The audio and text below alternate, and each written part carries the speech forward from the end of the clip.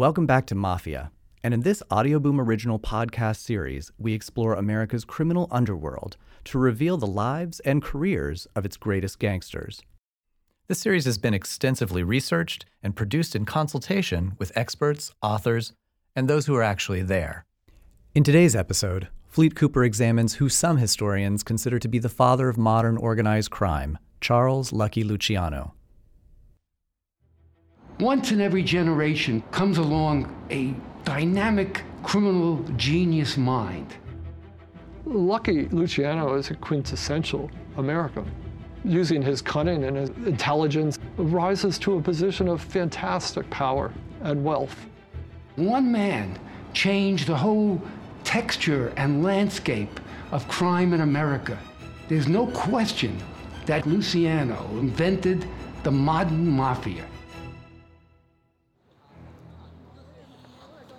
New York at the turn of the 20th century was a city in flux, as immigrants from around the world flooded into town. Between 1890 and 1920, New York City's population grew by 3 million people. Journalist and historian Douglas Valentine. That's 1 million people every 10 years. It's at least 5,000 people a month, which is an incredible amount of people pouring into a small little geographic area.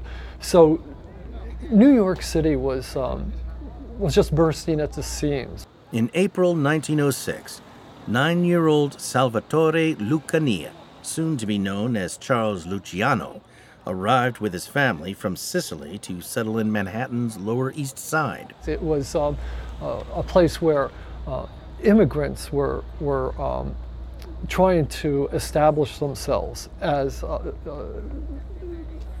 political force. And at the same time, they weren't always succeeding. And so the immigrants tended to be insular in many ways. The Italians would form Italian communities. There's Little Italy still exists in New York. Former NYPD detective Joe Coffey.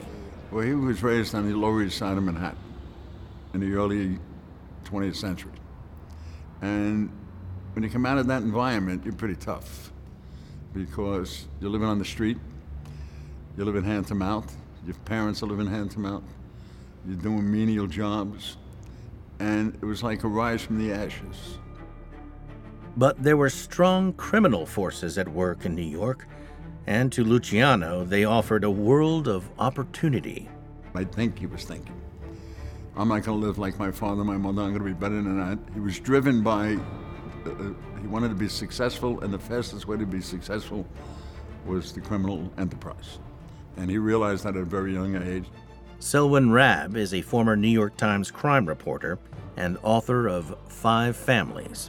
Lucky Luciano was like so many other mobsters of the early 20th century in America, was an immigrant, came over as a young boy, penniless, hard times, turned to crime very early, like most of his compatriots. What he did was he was involved in narcotics, burglaries, the usual kind of predatory bush league beginners kind of crimes, learning the ropes. Luciano started his own gang that included a niche protection racket, offering to safeguard Jewish schoolboys targeted by Irish gangs for a handsome fee. Here, he made one of the most important connections of his life, a small Jewish immigrant named Meyer Lansky. Eric Desenhall, author of The Devil Himself. Famously, Luciano tried to shake him down, and Meyer told him, in no uncertain terms, in very colorful language, where he could get off. You think that because I'm Jewish, I'm just going to fork over money. That's not going to happen today, buddy. Meyer Lansky's defiance immediately won Luciano's respect. It was the start of one of the most important friendships in the history of organized crime. Now, you got to remember something. When he was a kid, one of his best friends was Meyer Lansky. Former NYPD detective Joe Coffey. They hung around together, right? And Bugsy Siegel, who was the guy who opened a Flamingo in Las Vegas. From day one, we're talking when they were in their early teens, they knew each other. They were thugs then. But they developed this relationship where they built it into an empire. There was a long way to go yet, but Luciano's natural talent for making money on the streets and his ruthless streak would soon get him noticed. Douglas Valentine. He had an aptitude for the rackets, for making money off of existing, sort of like a parasite or a predator, things that were in place. He found ways to make money off of them without actually having to do anything himself other than manipulate the situation through his ruthlessness and his cunning and his association with other people and his vision of the way things should be. Luciano's first break came in his early 20s when he was recruited to be a hitman for mafia don Giuseppe Masseria, the head of the largest Italian gang in New York. Masseria ruled the city's streets in the early 1920s. Selwyn Rabb. His major accomplishment, he invented the title the boss. He was known as Joe the Boss Masseria. He had a lot of young thugs who came to him, people, Luciano, Lucchese, a lot of people who gravitated because he was powerful and he was important and he had a big gang. Mostly what they were doing was they were preying on their own people. Like at that time, they were preying on Italians and Sicilians, the shopkeepers, the businessmen.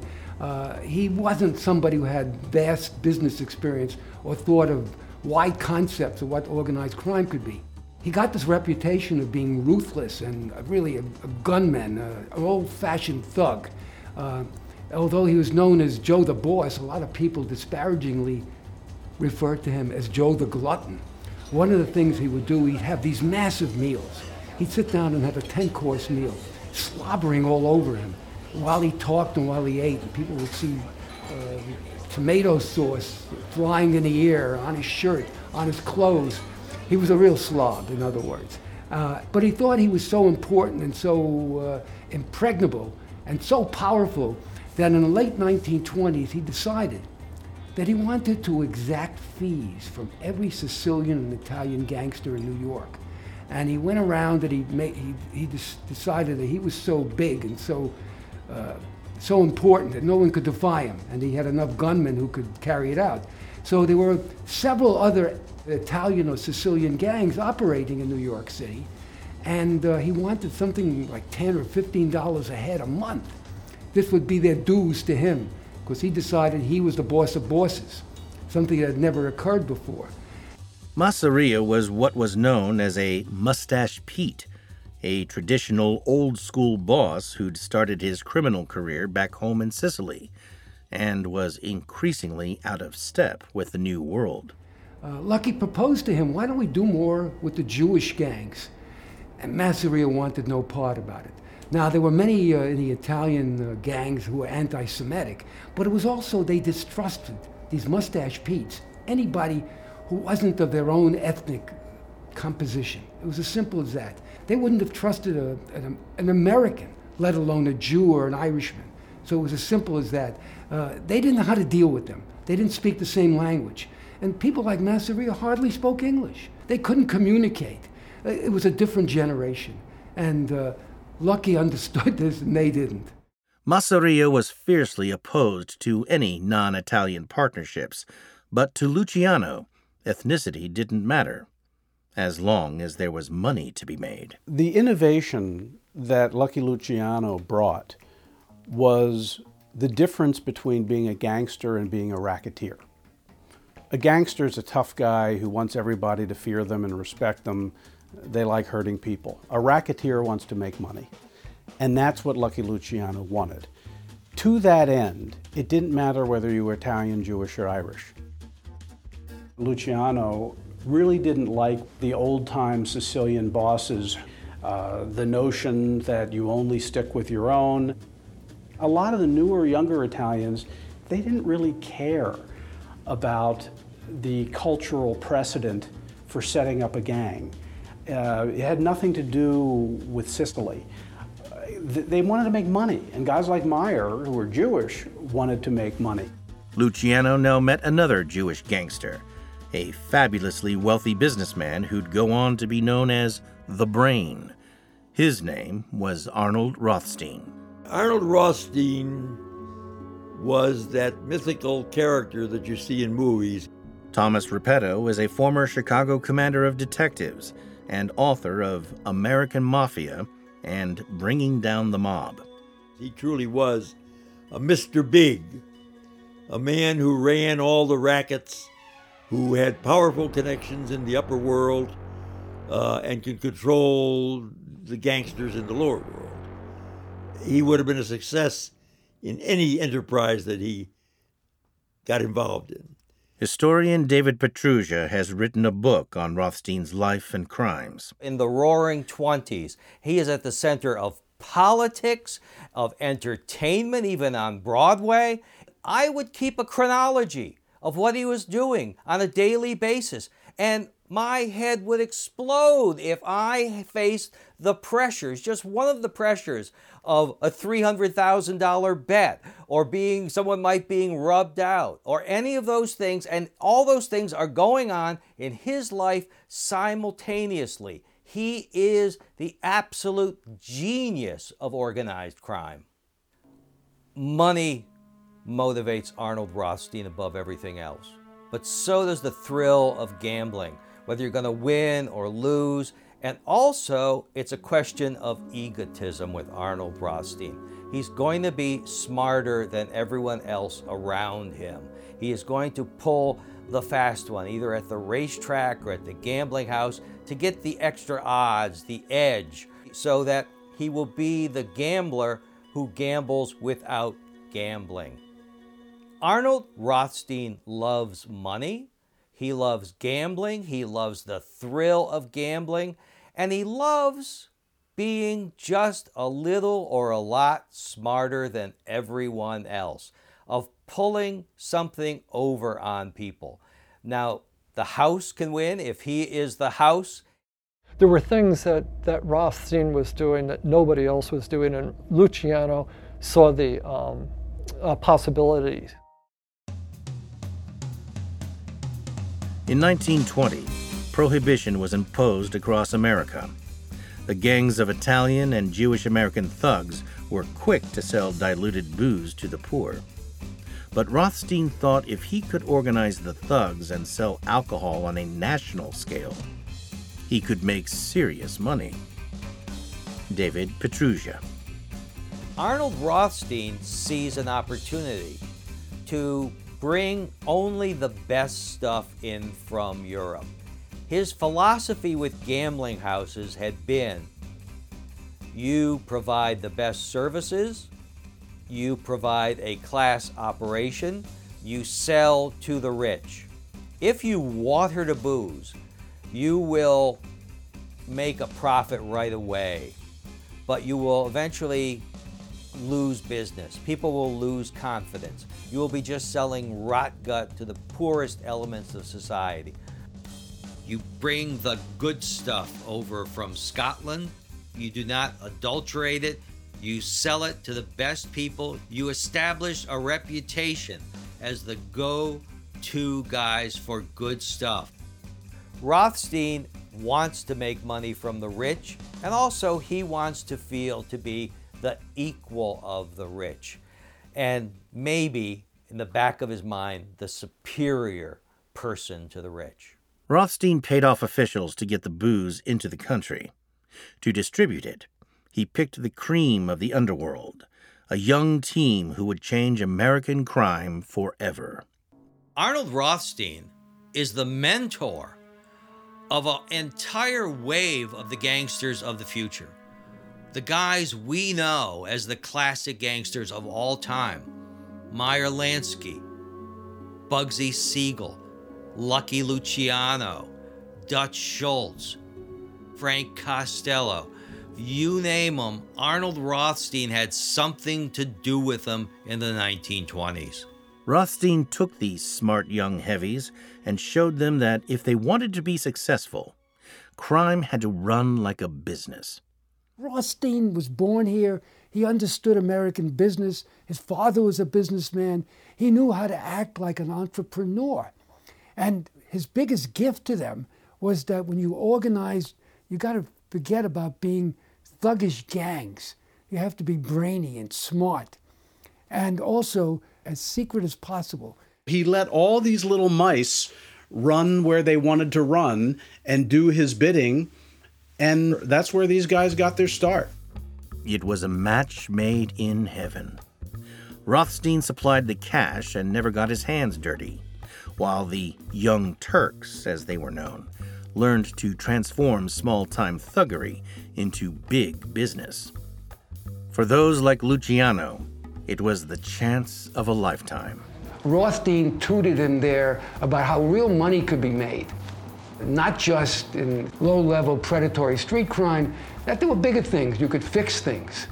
So as a student of Arnold Rothstein, Luciano saw the practicality and the possibilities in the way that Rothstein did business, such as establishing front companies for his bootlegging and trafficking organizations. There were things that Rothstein was doing that nobody else was doing, and Luciano saw the possibilities of this. There was once a movie made about Arnold Rothstein called King of the Jazz Age.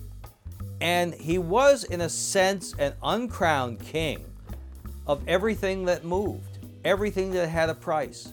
He was one of those fellows who knew the price of everything and the value of nothing.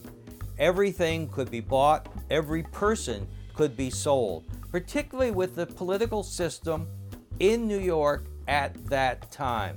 As spectacular as the crooked system in Chicago, but this was an established system which extended its talons into Wall Street, into the police force, into everything that moved. And when he was able to do this, he also had money to invest in things which you would not associate with gangsterism. He invested in nightclubs, of course those were speakeasies, but he also invested in Broadway shows. He financed Broadway theaters, which still exist to this day. It is mind-boggling to think of everything he was involved in. Rothstein himself appeared civilized, a businessman with refined tastes, the only hood who could pass for a gentleman. David Petrugia. The way he speaks, the way he dresses, that it's very middle class, very businesslike, and also in his personal habits. He's not a drinker, he's not a smoker. He does have one weakness, though. He loves milk and he loves cake.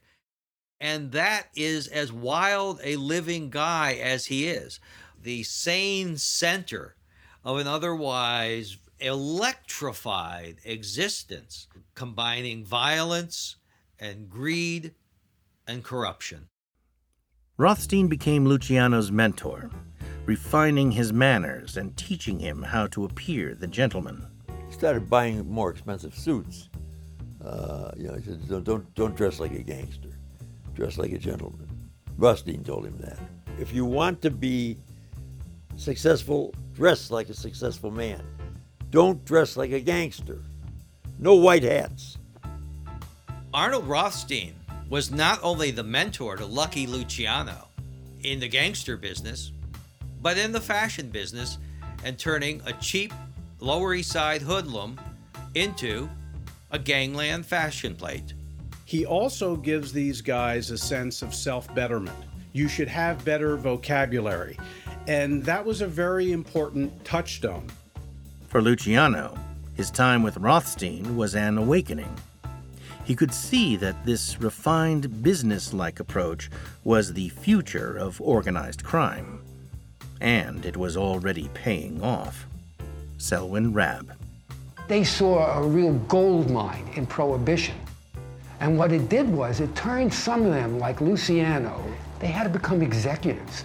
Because now they had to run organizations that either imported booze or manufactured it, and you had to distribute it. So in that sense, they had to run a real organization. It wasn't just go out and mug somebody on the street. You had to be smart now, because you were dealing, instead of thousands, you were dealing with millions. So it turned these people who were really inexperienced, old-fashioned outlaws into business criminal executives overnight. But Luciano wasn't just working with Rothstein. In June of 1923, while still moonlighting as a hitman and dealer for Masseria, he was caught in a police sting. David Petrugia. Lucky Luciano is peddling drugs on 14th Street, and he gets nabbed with a little too much on him for his own good. Unlike Rothstein, Luciano couldn't pay off the law. Instead, he saved his own skin by betraying some mobsters wanted by the cops. He makes a deal with the police. He rats out some of his associates and walks away. At which point, Luciano has two problems. One, his upper-class clients don't want to be associated with a low-level 14th Street drug dealer, and his gangster associates don't want to be associated with a snitch, a rat. So he has to rehabilitate himself. Luciano escaped jail, but his reputation was in tatters. In desperation, he turned to Rothstein for help. And he says, Arnold, how can I do this? How can I get back in good graces? Arnold is in a sense, a master of public relations and repairing reputations, what reputation a Lucky Luciano may have. And he says, here's how you do it. There's going to be a big prize fight coming up in New York. The great Jack Dempsey and Luis Firpo. What you do is you spend a huge amount of money on tickets, ringside tickets, the best possible. And then you just give them away to the best possible people, the politically connected people, your rivals in gangsterism. Luciano sent tickets to rich businessmen, important congressmen, and to mobsters like Al Capone and Johnny Torrio. Then, to top it off, Luciano appeared at the September 1923 match, dressed to the nines. Suddenly, he was someone everyone wanted to know. All thanks to the cunning of his PR man, Arnold Rothstein. Selwyn Rabb. So he taught Luciano and some other future Hall of Famers in Organized Crimes Hall of Fame how to function, how to operate, how to be slick and not violent. Rothstein knew you could not succeed in American crime by being violent alone. He considered those people misfits, that sooner or later they would be undone, and that the way to succeed and die in your own bed, if you could, was by being organized and smart and slick. Luciano was back, and he was about to take another huge step in creating a business empire of his own. Luciano saw and could predict that by the late 20s, prohibition was going to end in America. He'd cut his teeth as a drug pusher, and now, as historian and author David Petrugia explains, he told Rothstein about the unprecedented demand on the streets. I'm sure that when Rothstein saw the money which a fellow like Luciano could make, that he knew he could take this game to a much higher level. He is willing to move away from things into more lucrative things. He is not a person who is going to be satisfied with just having one racket. He wants all the rackets, and he wants the next racket. Historian and author Bernard Whalen. Rothstein, again, being the brain, saw a market that he could capitalize on. Some mobsters might say, no drugs for me. I don't want us involved in drugs. Rothstein had no qualms about things like that. If they could line his pocket, he was interested. And that's how narcotics comes about for him. Just a simple matter of profit. When it comes to importing illegal goods, the brain's expertise was second to none. He soon turned their booze smuggling network into a drug trafficking operation. David Petrugia. Prior to Arnold Rothstein, the drug trade was extremely disoriented. It was not organized at all. But when you have his amount of brains and cash and connections behind any enterprise, it's going to go up exponentially. So because of that, it really is accurate to speak of Arnold Rothstein as the father of the modern American drug trade. Together, Luciano and Rothstein supplied cities across the country, providing to both the rich and poor. He knew how to keep his hands clean. Arranging it for it to be distributed by somebody else, he's put a layer between him and the drug, a wall almost, that makes it very hard for authorities to penetrate. And as the money rolled in, Luciano was also learning from Rothstein that with wealth came influence. Douglas Valentine. Now that wealth translates into power. It translates into political power. It means that you can buy political protection. It means that you can buy police protection because alcohol is something everybody wants to do. So they are willing to collude with gangsters.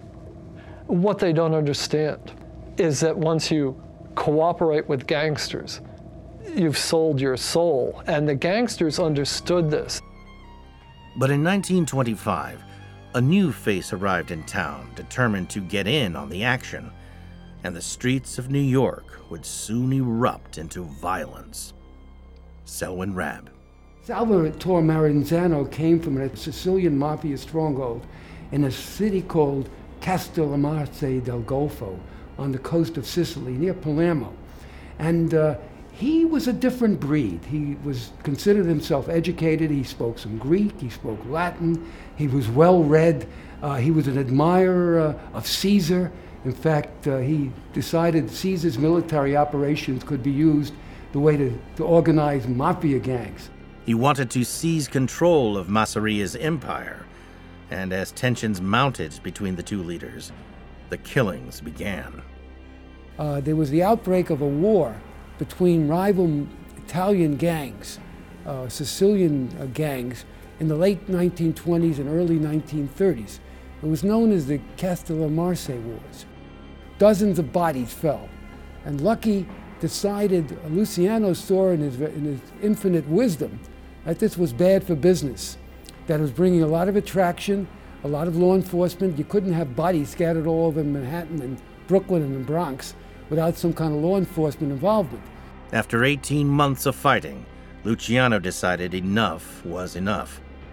Luciano approached Maranzano, the head of the Castellamarse faction, and made a deal with them that he would bump off Masseria. In return for sharing power with Maranzano, Luciano offered to kill his boss and take over Massaria's gang. Maranzano accepted. Lucky, knowing his appetite, invited him to a regal meal. Luciano's hitmen waited outside for his signal. Lucky, at one point after the main 4 or 5 courses, excused himself to go to the restroom. And when he went out, suddenly Massaria's bodyguards disappeared. About 3 or 4 gunmen walked in. And that was the end of Joe, the boss, Masseria. The Castellamarse War was over. Maranzano then called hundreds of gang members to a meeting in the Bronx, where he organized the gangs of New York into 5 families to control the Bronx, Brooklyn, Manhattan, Queens, and Staten Island. Luciano was made boss of one of the families. He leads one of them that later becomes, and now today is known as the Genovese family. It's nice to know that the mob or the mafia never calls themselves by these names. They're actually given to them by law enforcement, by the press. It makes it easy to identify themselves. If you listen to electronic eavesdrop, or you talk to defectors, they'll tell you, I work for Joe, or I work for Al. They never say I'm part of the Gambino or the Lucchese family. They know who they work for, and that's it. It's a borgata, it's a group. Each bravada would be led by a boss with an underboss, lieutenants and soldiers, and all the families would be equal and free to make money. But then Maranzano declared himself capo di tutti capi, the boss of all bosses.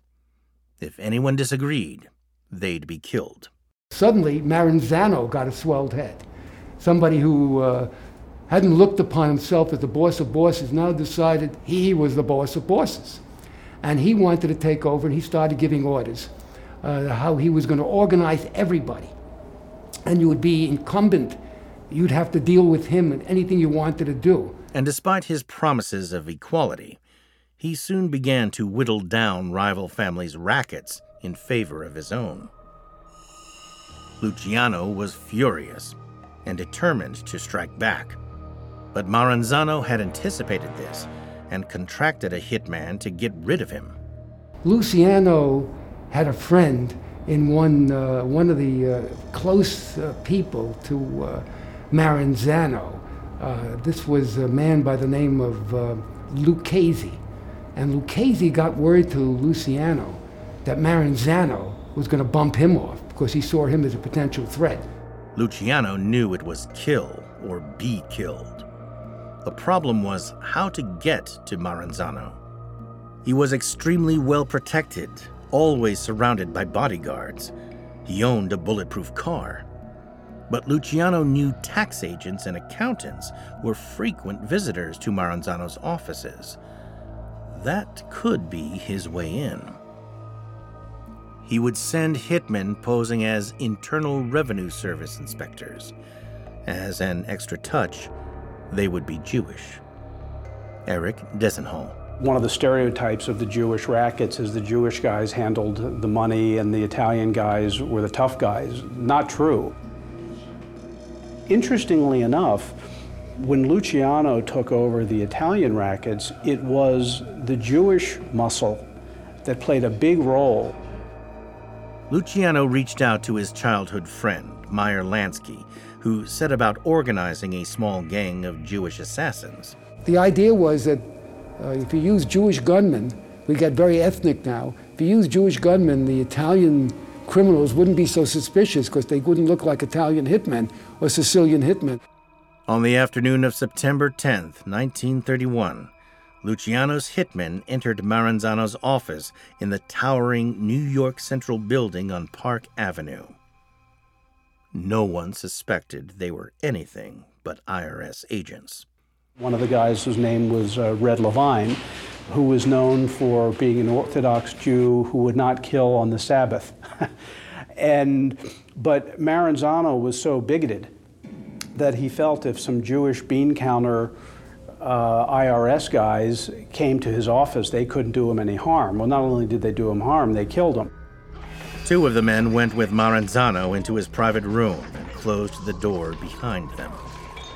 They stabbed him multiple times and slashed his throat, but still he fought them off. In the end, they shot him 4 times and fled. With Maranzano dead, Luciano was the king of New York. At last, with Meyer Lansky as his right-hand man, he could realize his vision to organize crime. Historian and journalist Doug Valentine. The relationship between Lucky Luciano and Meyer Lansky is the most important relationship in organized crime in the United States. Lansky was tough, honest, and brilliant with numbers, capable of performing complex calculations in his head. Crucial to his relationship with Luciano, Lansky wasn't hungry to be the boss. Lansky could never be a leader for one reason. He could never be a member because he wasn't of Italian or Sicilian extract. He was a Jew and he knew his place. He was highly respected as somebody who had the ear of Luciano, who could talk to Luciano, and he was a great entrepreneur in criminal endeavors. But he was never a kingmaker or in a position of authority. Together, they were a formidable team. Through that partnership and the associations that they each brought to this partnership, modern organized crime was born. They saw that they could work together, Italians, Jews, Irishmen, that they could find people who would collude with them, politicians in particular, union people, and they were constantly reaching out for new ways to expand this organization into internationally and all sorts of different activities. Funneling their money into Luciano was one of the first people to see with Meyer Lansky the beauty of forming casinos to launder the money that they made in other rackets. So they're really quite far thinking, and although of course their efforts were in crime, and it's hard to forgive them for that. But nevertheless, he was a criminal genius.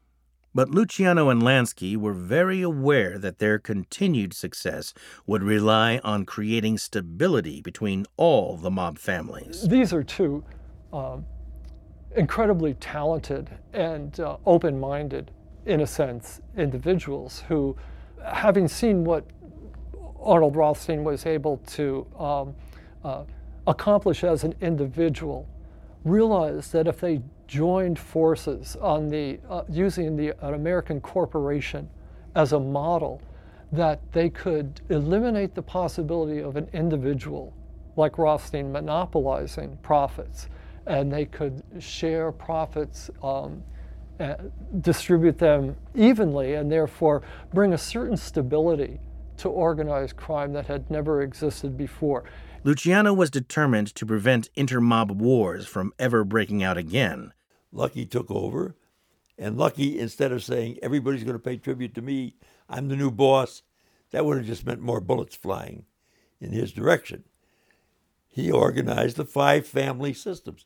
That was a brilliant organizational arrangement, worthy of any corporate system. Towards the end of 1931, Luciano summoned the top leaders of 20 crime groups across the country to a national conference in Chicago. What Luciano proposed was extraordinary: an entirely new business structure for organized crime. He laid out the rules. Here's how we're going to operate. And that framework and the rules and regulations, the Constitution, the 10 Commandments, still exist today. He built this impregnable fortress, this whole concept that had never existed before. Essentially, he modified what had been a system in Sicily for perhaps about 100 years, but he improved upon it. He created a whole new texture, a whole new way, a whole new concept of how criminals could operate in America, organized criminals. Luciano kept with Maranzano's 5 New York families, but to each family he added a consigliere, a skilled counselor and advisor, whose task was to ensure that problems within families were resolved without the need for violence. Lucky Luciano transplanted the idea of, and the whole concept and framework of an organization. The Jewish gangs, the Irish gangs, they were mainly dependent on one person. You eliminated the leader and the gang disintegrated. There was no framework, there was no continuation. Luciano created the idea of what he called families or bogatas, groups, throughout the country, and that they would have a framework. You'd have a boss, an underboss, a consigliere, and the workers, the crews with capos, an organizational scheme. And this was his genius, his brilliant genius, for a criminal anyway. Luciano implanted this concept that the family would be paramount. The unit, the group, the organization was paramount. So even if a leader died or was killed or was indicted or convicted and sentenced to prison, the organization would continue. While Luciano rejected many of the old Sicilian ways of his predecessors, he retained the tradition of the made man, that individuals had to be made part of the family. It was never easy to get into the Sicilian Italian mafia. You really had to show that you could carry out, that you were an earner, you knew how to make money, you could obey orders. It was harder to get in there into a father and son union. But the point was, yes, you worked for them. What was the quid pro quo? You had to get something. They gave you a life insurance policy. If you follow the rules, nothing could happen to you. You knew that. And other people in crime, and other criminal elements, other criminal gangs knew that, in effect, they were the untouchables. If you did anything to harm a made man in the mafia, the wrath of the mafia would come down on you.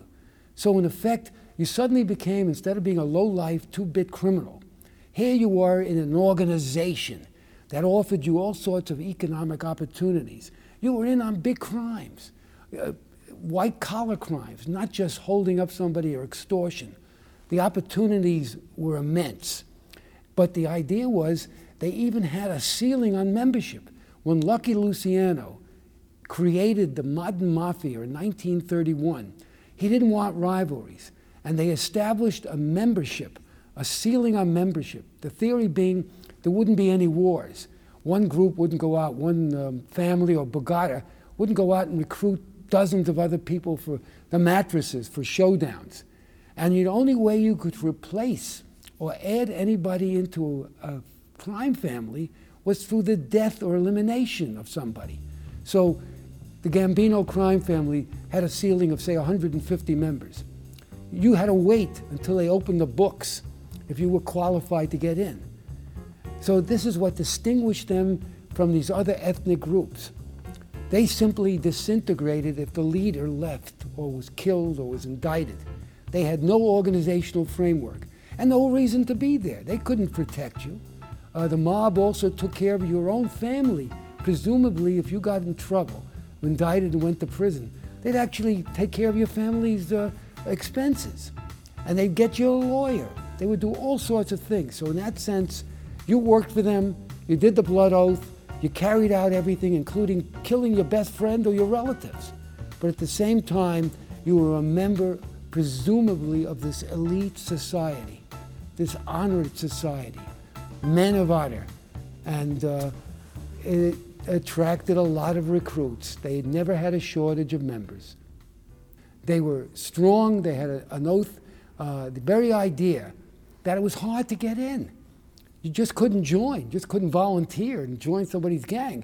You had to take the blood oath, you had to be vetted, and you had to be sponsored.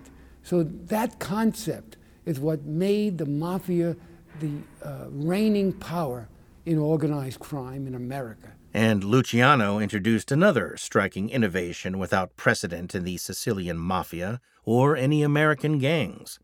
Luciano, he created the commission, and the commission would be the board of directors.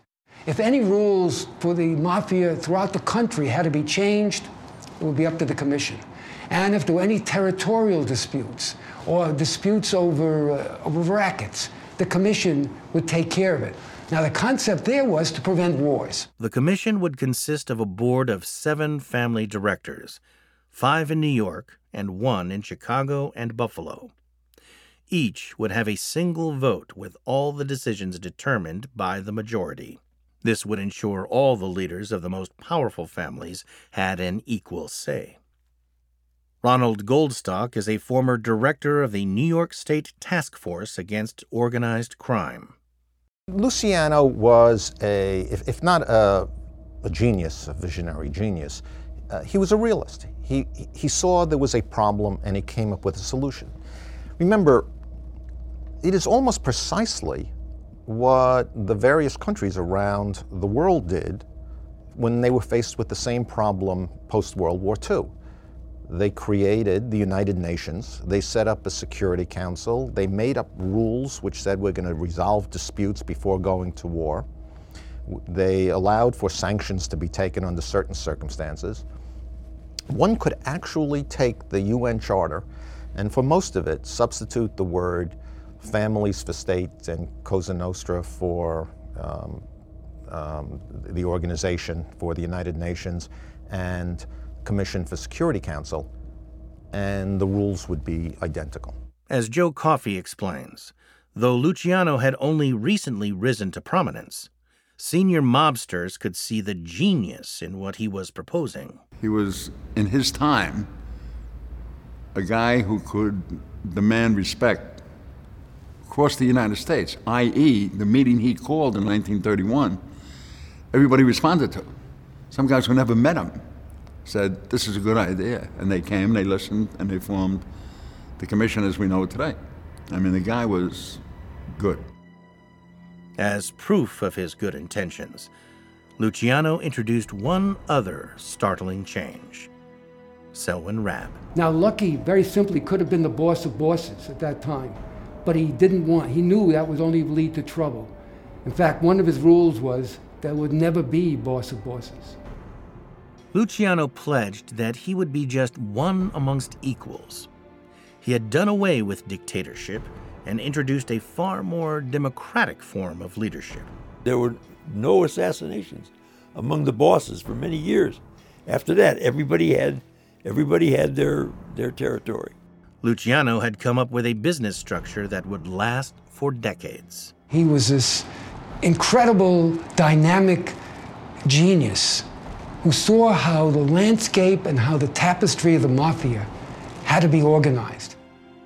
Here is somebody who comes along in 1931 and envisions that if the mafia was going to prevail and succeed, it had to be a mirror image of American capitalism.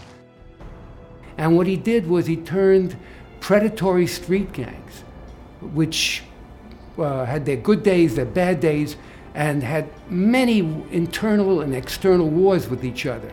He turned them into this one single octopus of an organization that was so different from anything else that ever existed. And it took the American law enforcement almost 60 years to get a handle on it. It was so terrific. And that was the greatest gift that Charlie Lucky Luciano gave to his fellow criminals. It was a lifetime of prosperity and success.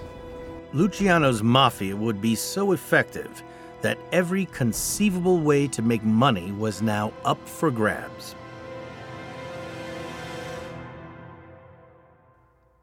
In our next episode, we'll explore how Luciano's mob spread its tentacles into every part of American society, earning billions.